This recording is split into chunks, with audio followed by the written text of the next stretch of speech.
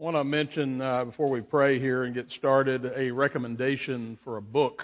One of the important subjects that I think we will probably not have a whole lesson on at this time has to do with our family's use of technology, which we all deal with on a daily basis. Pastor Rob Hadding recommended a book, and I got a hold of it. Actually, I've been listening to it on audio. It's called The Tech-Wise Family by Andy Crouch. I'll send out an email on this so you'll have the info, but I found it to be extremely helpful. He is not an anti-tech person. He's in favor of technology. Let me just read the blurb on it because I highly recommend it because, I think it's a subject that if we don't think about it, it is where we get in trouble with our families. It says, making conscientious choices about technology in our families is more than just using internet filters and determining screen time limits for our children. It's about developing wisdom, character, and courage in the way we use digital media rather than accepting technology's promises of ease, instant gratification, and the world's knowledge at our fingertips. And it's definitely not just about the kids. Drawing on in-depth original research from Barna Group, Andy Crouch shows readers that the choices we make about technology have consequences we may never have considered. He takes readers beyond the typical questions of what, where, and when, and instead challenges them to answer provocative questions like, who do we want to be as a family? And how does our use of a particular technology move us closer or farther away from that goal? Anyone who has felt their family relationships suffer or their time slip away amid technology's distractions will find in this book a path forward to reclaiming their real life in a world of devices. So again, highly recommend this. It's a quick read, but very helpful and very practical. And I think what I like about it, again, is very realistic. He's not saying, go throw away your iPhones or that kind of thing. He says these are great blessings when they're used properly. But again, thinking through it is very helpful and powerful. Well, let's pray and get started here. Father, we thank you for a new day, for a new week, for your people, for our families, for your word, for your spirit. And we pray now that you would bless us as we continue to think about our children and our roles as parents and how we can glorify you and our families. So we pray this in Jesus' name. Amen. Much of what follows in today's lesson comes from Paul David Tripp's book titled Age of Opportunity, and I would commend that book to you as well. And what I'm finding, as is often the case with many subjects, but this subject in particular, as I sit down to work on it, it grows. I realize there's much more that we need to think about and say. So this is part 2 on teenagers. Raising children is your job, parents, and therefore, as we continue to talk about teenagers, I want to start this morning with you. How much time and effort have you spent planning this part of your life? Today I'm going to be reading some sections or excerpts from Tripp's book. He pointed out that many parents are more organized, more intentional, better researched, and more goal-oriented when planning their vacations than they are in raising their children. Imagine how a vacation would go if I sort of understood what a vacation was supposed to be, but I really wasn't completely sure. Imagine how it would go if I sort of knew where I wanted to go with my family on vacation, but I wasn't really committed to one destination. What if I had a bit of a sense of direction, but had taken no time to really study the maps? What if I knew that vacations tended to be costly, but I hadn't really prepared financially? What possibility would there be that my family would, in fact, have any vacation, let alone a successful one? So it is with family life. It is vital that we be biblically informed, biblically prepared, and biblically intentional. In other words, it takes hard work, it takes thought, it takes effort. This is the most important thing you have to do on earth, and yet it is often just done on the fly. We kind of assume that we'll just figure out what to do as we go along. Remember, there is always the fundamental problem that both we and our children have, which is that we really don't want God telling us what to do. We are tempted, therefore, to have idols, false gods who we think will give us what we want. And so, parents, we should start with ourselves, being honest about our own idols. It's easy for us to see the problems of teens and not see our own problems. Your children are not the only sinners in the system. One of the biggest problems at your house is that your children act like you. And so let's start with what's ruling our hearts. What controls your heart will control your life. And so what are some of the common idols that parents have? And I want to mention a few. Again, these from Tripp. First, the idol of comfort. We all want to be served. Like our children, we think our needs come first. We only do what we want to do when we want to do it. But life isn't a resort. It is a war. Tripp says that he said to his children many times as they were leaving the house, "There's a war out there. It's being fought over the turf of your heart. It's being fought for the control of your soul." And so if you're mostly concerned, parents, about your own comfort, your own peace, your own space, your own quiet, your own harmony, then you are going to be ill-equipped for this war. Your teenager will become your enemy. You'll begin to fight with him or her rather than for him or her. You will fight with him or her. They will become your enemy instead of fighting for him or her. You'll soon forget the true nature of the battle and who the real enemy is. And one or both of you will lose. We have to stay focused on where the real enemy is. So, idol number one, the idol of comfort. Got to go. Second, the idol of respect. Now, I've already said that one of that respect is the fundamental thing that all children need to learn. It's the one thing that God requires of them, to honor and obey their parents, to show respect for their parents. That's true, but it is possible for parents to turn this into an idol for themselves and say things like, "I'm going to get him or her to respect me if it's the last thing I do." And so this show of respect is simply becomes the need for the show and not the heart. All of your teen's development, insecurity, and awkwardness, then when this happens, becomes a personal affront to you. Because again, you think it's all about you. Everything they're doing is about you. And the Bible says that before children's hearts are turned to their fathers and mothers, that the hearts of fathers and mothers must be turned toward their children. Remember, they're acting like you. They're modeling you. And it doesn't have to be the kind of lesson that involves a marker board and 3 points.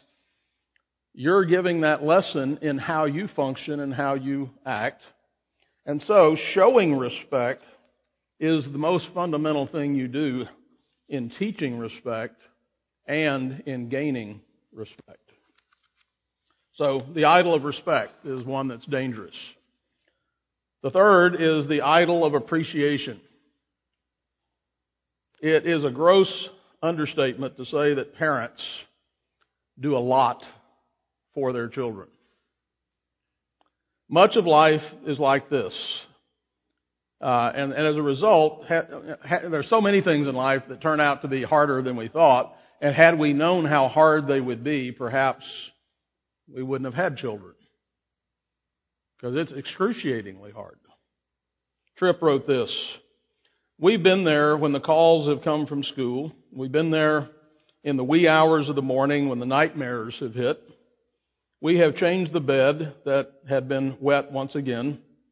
We've gone out in pajamas and slippers to the all-night drugstore for medicine. We've made the special skateboard-shaped birthday cakes. We've cleaned up vomit from the bedroom carpet.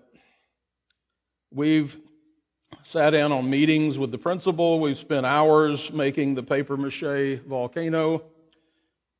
We've provided transportation to thousands of events. We've sat through scores of painful recitals. Spent thousands on memorable vacations. We've walked miles and miles in the aisles of the supermarket so mouths would be fed and stomachs filled. We've trudged hours through malls looking for cool clothes. We've washed enough clothes to fill the Grand Canyon. We've given up our dreams to pay for musical instruments and braces. Isn't it about time we get some credit?" So, fantasize with me for a moment. Your teenager bursts in the door at the end of the day and says, "Do you know what I was thinking about on the way home today? Mom, I was thinking about how much you and Dad have done for me over the years. You've been with me and for me from the very first moment of my life until now. I was flooded with gratitude, and I just couldn't wait to get home to say thank you." Now, Tripp says, if this happens to you, erect stones as an everlasting memorial, or light an eternal flame.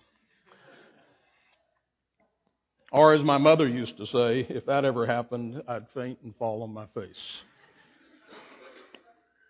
Parents, you are serving God. That's who you're serving. He is your audience. He is paying attention to what you're doing. If you're waiting for appreciation, you're probably going to be waiting for a little while. And then there is the idol of success. Having children involves disappointment and sometimes embarrassment.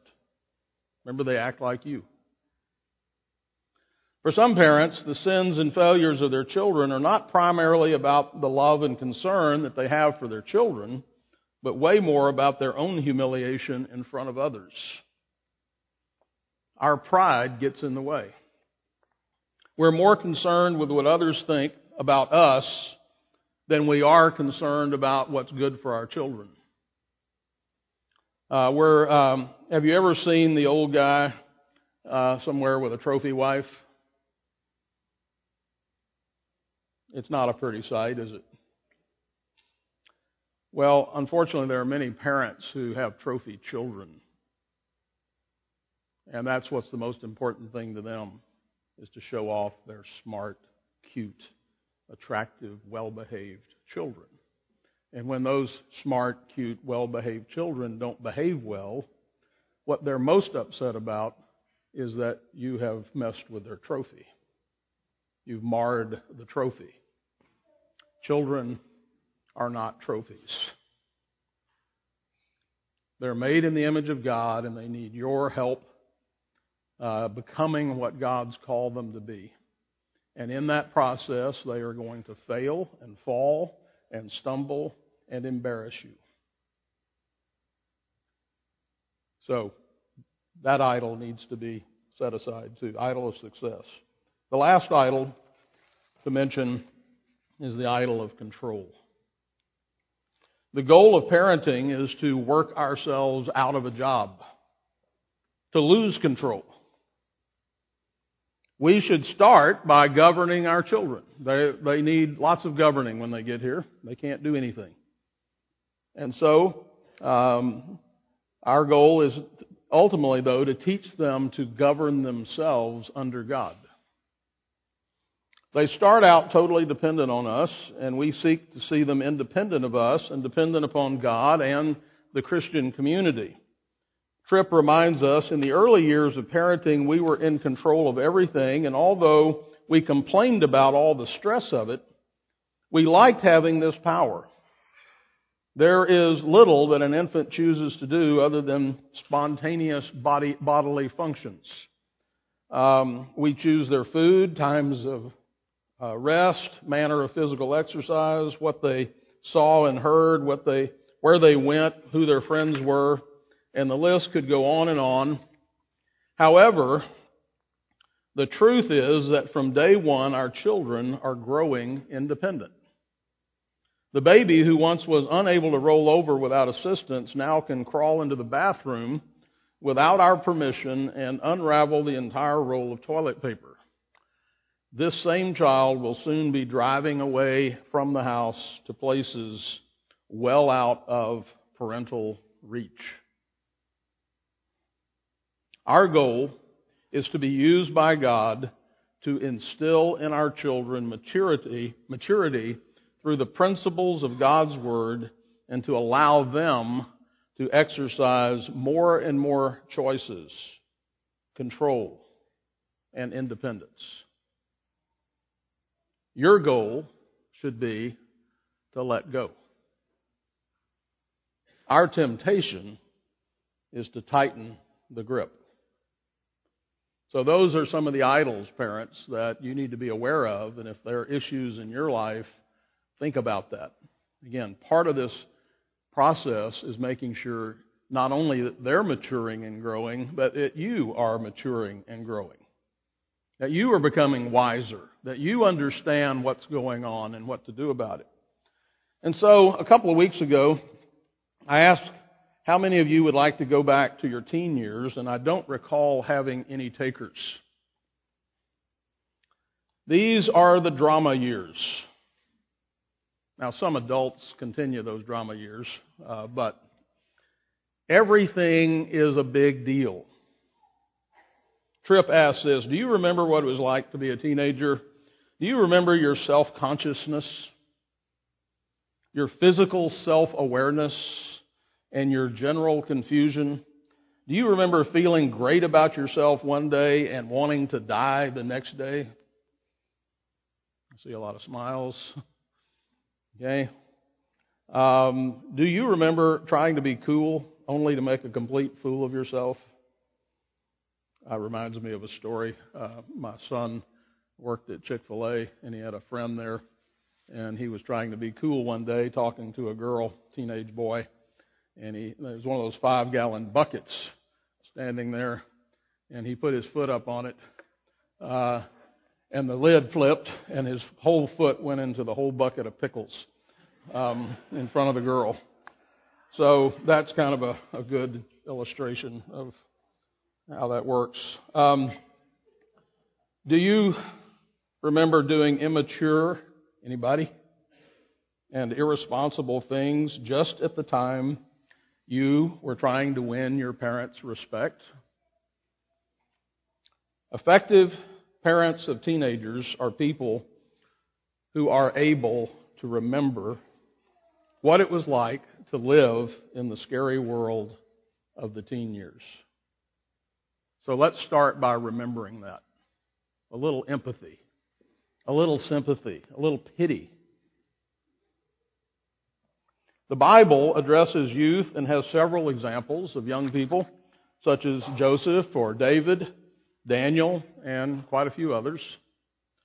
Moreover, the book of Proverbs and Ecclesiastes describes young people and some of their tendencies. The New Testament also speaks to younger men and women as constituent groups. It is critical to remember that the teenage years are the same time in which wisdom may be gained or forfeited. I really want to jump up and down on that point. The teen years are maybe some of the most critical times in which the trajectory of their lives is being established. I often look at teenagers' trajectory, and I think with pretty often able to predict how their story ends. And so sometimes I'll comment, this is not going to end well. Or, she's going to be okay. That was a tough lesson, but she's listening and learning. She's going to be okay. You can see the trajectory. They can't see it. Others can. But you see, wisdom and folly are going in different directions. They both lead somewhere. And this is a critical time. The book of Proverbs essentially provides a compare and contrast of the wise man and the fool, and it does so by using a dialogue between a father and a son. I highly recommend, if you haven't done this, it's a great home Bible study with your teens, is to work through the book of Proverbs. Get a notebook out and go at whatever pace you're comfortable going and just keep two lists. The wise man and the fool. What does it say? There's a comparison and goes back and forth through the book of Proverbs. It deals with all kinds of issues, money and relationships and men and women and work. And all those things are there to tell you, okay, here's how a wise man responds or makes decisions, or these are the kinds of people he hangs out with. This is what happens when he fails. This is how he responds. And then here's the fool. And here are the kinds of friends he has and how he responds when he fails. And the question that ought to be being asked as you do that for everybody, but again helping your teen, is to say, which one are you? Where do you see yourself in this story, in this comparison? And so, the stereotype of teenagers is that they think they know it all, and they also think their parents don't understand. So I'd like you to fantasize with me once again. Your teenager walks into the family room and says, you know, Dad, I was just thinking about how wise you are, and what a good thing it is that God put you into my life so that I could gain wisdom too. I just thought I'd come in and talk with you for a while and soak up some of that wisdom that you and I both know I desperately need. Of course, it doesn't happen that way. Teens don't tend to beg for wisdom, yet we can give it to them and we can't give in to them and let them set the agenda for our relationship with them. Ask yourself, do I respond to my teenager in ways that make wisdom appealing? Do I make the taste for correction sweet? Anybody can crush. Anybody can yell and shout and stomp and spit and fume.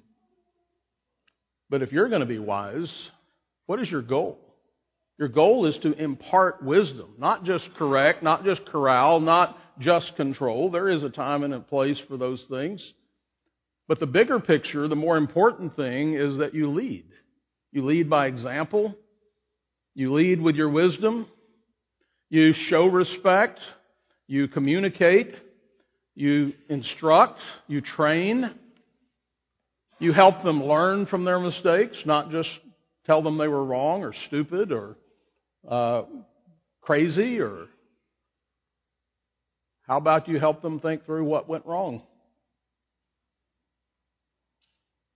Wisdom is the ability, of course, to see further down the road because you've already traveled ahead of them. You can see further and wider because you've been there. They haven't. And you're helping them see what they can't see by themselves. And so, teens need to be taught to think in terms of long-term investment. This isn't typical of how they think about their lives. They tend to live in the moment and to put off their responsibilities until the last minute. They need to see that every decision, every choice, every action is an investment. The Bible says that we are to not be deceived. God is not mocked. For whatever a man sows, that he will also reap. And that's why, by the way, frequently your children, all of them, any age, should face the consequences of their procrastination or their actions. Don't bail them out. Let them feel the pain. Pain is given to us by God to teach us to stop doing what we're doing and to start doing it differently. And if we take away all the pain, now there's a place for mercy and grace and kindness, but make sure those are the exceptions and not the pattern. The pattern ought to be, you put it off, you waited, I reminded you 3 times about that project at school, and you put it off, and you put it off, and now it's payday. Do your children, this changing, going back here in regard to wisdom, imparting wisdom, do your children know your story? Including some of your failures. What life lessons have you learned the hard way? Remember, household communion includes the relationship between you and your teenager. Again, Tripp writes, pursue your teenager. Daily express your love. Don't ask questions that can be answered with a yes or a no. That's a really important tip. Don't ask questions that can be answered with a yes or a no. Ask questions that require descriptions, explanation, and self-disclosure. Don't just relate to them during times of correction. Don't only catch them doing something wrong, catch them doing something right, and encourage them. Pray daily with them, even if it makes them uncomfortable. Always find them in the house and say a warm good night to them before they go to bed. Because this has been our habit for years, our teens seek us out to say good night to us. Enter the world of your teenager and stay there. Don't ever let them view you as being outside their functional world. Teenagers will reject grenades of wisdom and correction lobbed from afar by someone who has not been on site for quite a while. Now, I think parents and teenagers tend to be legalists in different ways, mainly because it's human nature to be legalist. Parents like rules. Teens like to find ways of keeping the letter of the law while doing an end run around the spirit of the law. But wisdom requires much more. Remember, wisdom, and by the way, that book I mentioned on technology deals with this. The 2 basic things we're trying to give our children is wisdom and courage. And so, wisdom requires much more. It even requires conversations with our teenagers. Well-behaved rule followers, by the way, are not the same thing as true lovers and followers of Jesus Christ. Got that? You can have really well-behaved kids, but if they don't have a heart for Christ, then you've missed the point. It is impossible not to be influenced by friends. And so I got ahead on my notes. Let me come back to that. Let me back up on legalism. The heart issues behind the rules are the most important for parents and teens. And I underline that, so I'm going to say it again. The heart issues behind the rules are the most important for parents and teens. A list of do's and don'ts is much easier in the short run for parents. Do as I say, but wisdom requires much more work, It even requires conversations. Our righteousness, though, is in Christ, not in ourselves. So we don't want to teach them if you do all these 10 things, then you're a good person, and that's sufficient. Again, it's got to go to the heart. 2 areas of special importance where teens need wise counsel, and the Proverbs have much to say about both of them. First, the choice of friends. Teens can be both naive and unwise in their choice of friends. It is impossible not to be influenced by friends. I remember a particular story. I'm not going to go into the details publicly, but I had a friend that was a friend. There wasn't anything beyond that. I think I was in about the 7th or 8th grade, and my father knew something I didn't know about that friend. And he sat down and had a conversation with me.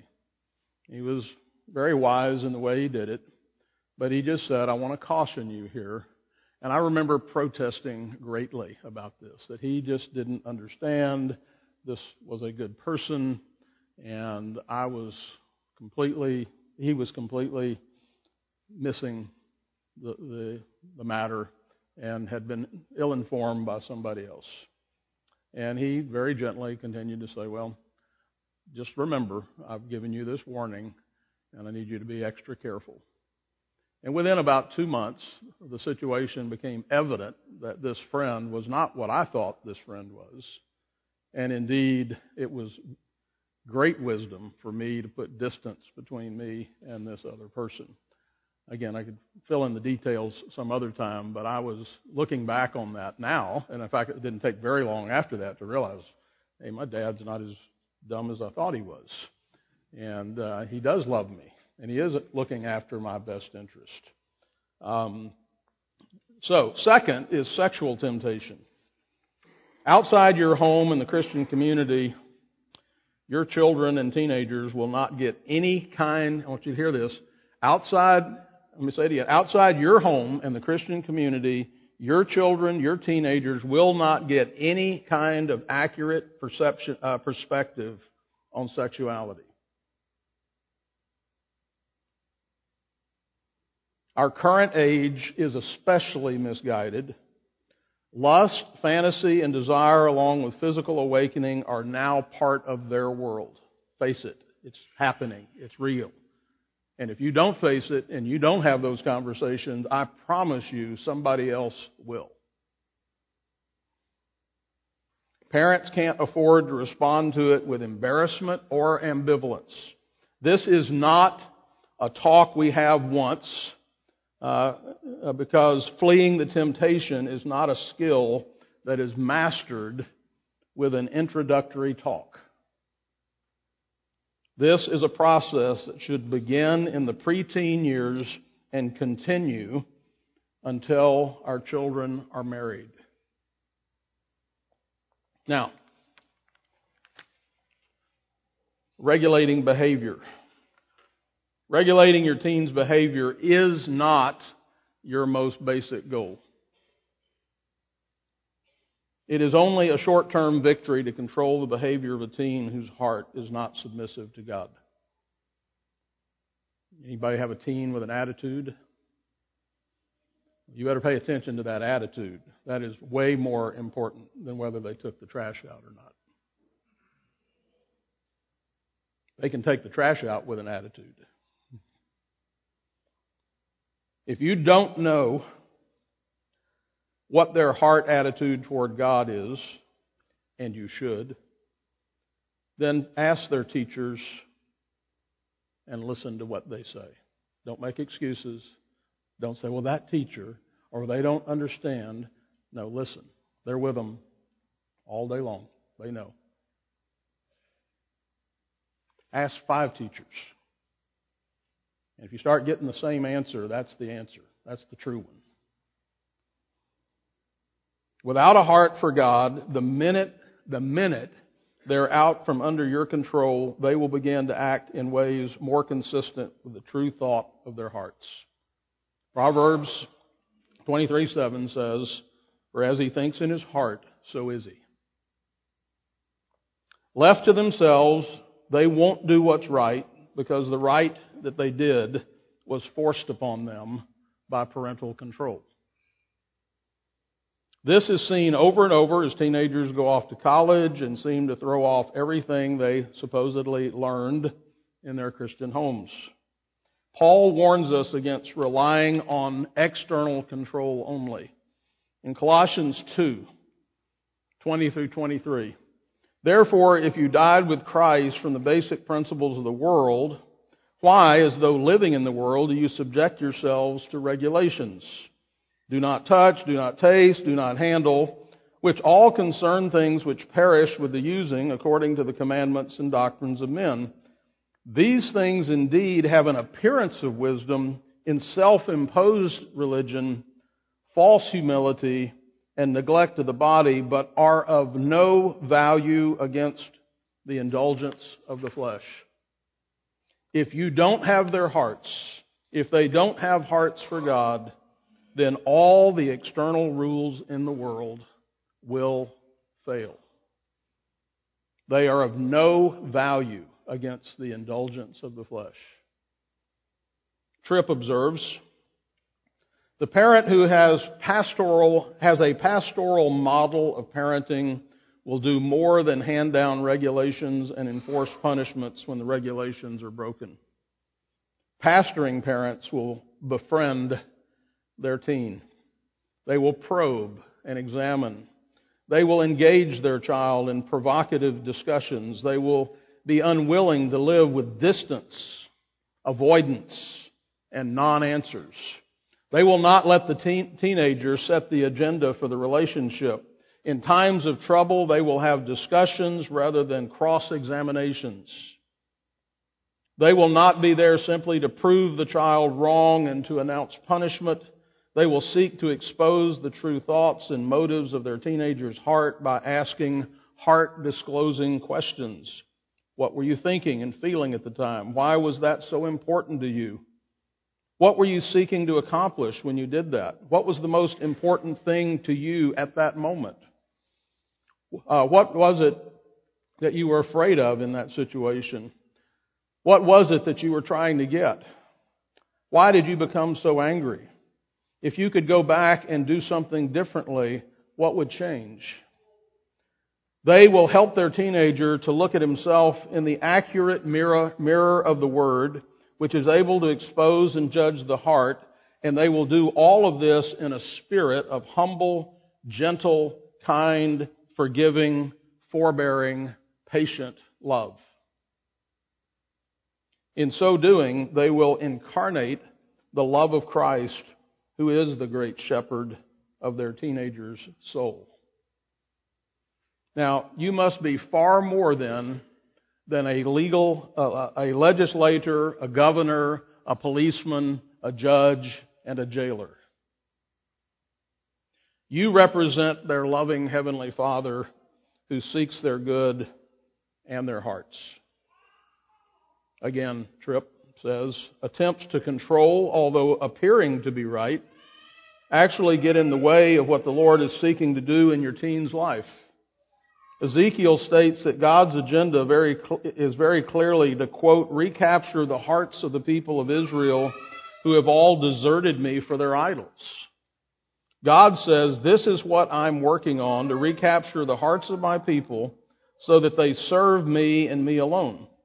Can we have a lesser goal as we parent our teenagers? We must work to see the underlying idols of the heart that have shaped their behavior. They will be exposed as the Spirit works through us to shine the light of Scripture on the teen's life. Now, I'm going to close today with just a few items to remember here, and we're going to continue, Lord willing, next week on teenagers. There's more to come. Some things to remember. The Bible, worship, prayer, hospitality, and all other Christian duties must be a regular, consistent, and persistent part of your household. Now, let's take something like hospitality. If you don't have people in your home, if you're not having people around your table, if you're not providing opportunities for your kids of all ages to serve, to learn to be hospitable, to deny themselves for the sake of others, to have to stop what they're doing and clean the house and help with the preparation of the meal and to set the table and to do the dishes and to learn their manners. If you think hospitality is just something we do if we can squeeze it in, then you're missing an enormously powerful opportunity to teach your children how to live in this world.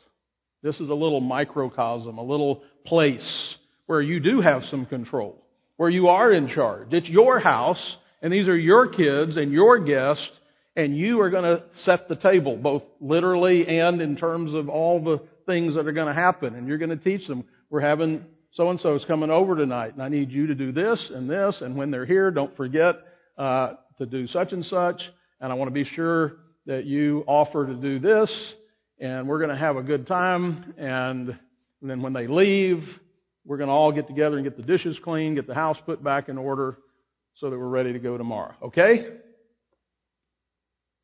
There's endless. That's just one example of all those things I mentioned. Number 2, you're raising adults. You're raising someone else's husband or wife. You are raising your grandchildren's parents. Don't be afraid to upset them. Tell them no.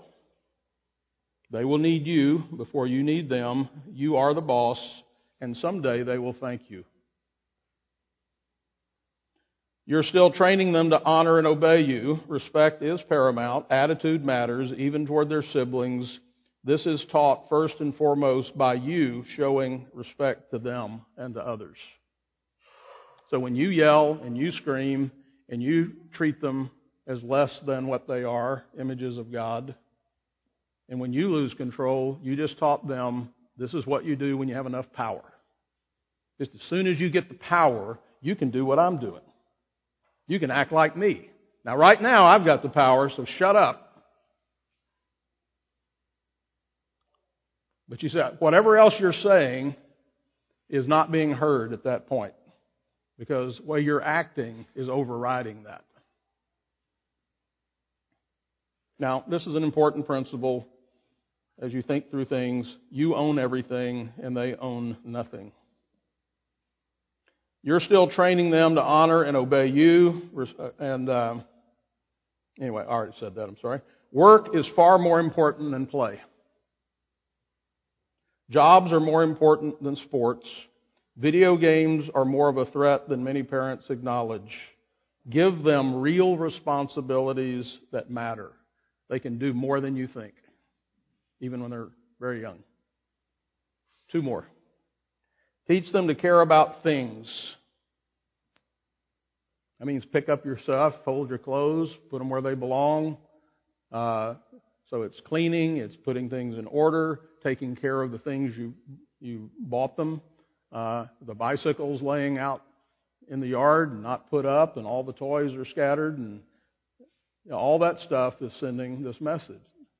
When you teach them to care about things, they start to learn to care about people too. To serve others. Teach them to deny themselves. Remember, maturity is the opposite of selfishness. And finally, who their friends are is under your control. Do not be deceived, the Bible says. Evil company corrupts good habits. Awake to righteousness and do not sin, for some do not have the knowledge of God. I speak this to your shame, Paul writes. So, yes, you do have control over that. And those are some of the most powerful influences. What I don't want to hear you say is, well, I tried to teach them different, but the people they hung out with, it was their fault. They're the ones that taught my kids these bad things. Well, you're in control of that too. So, a lot to think about here. So pray for yourselves, pray for your kids, and let's pray together. Father, we do ask for your help. We struggle. This is an enormous job that we have underestimated too often. Help us to take it seriously, but also, Lord, give us joy in the midst of this struggle. Help us to have some encouragement as we see good things in our kids, and to delight in the gifts that they are, these little image bearers of God. Help us to love them and rejoice in them and with them, and help them, Lord, as they struggle, particularly teenagers, as they're going through a different phase of life and learning to be adults. Fill them with joy. Fill them with encouragement. Help them to love their parents and to appreciate the gifts they are and the homes that they have. And we pray all this in Jesus' name. Amen.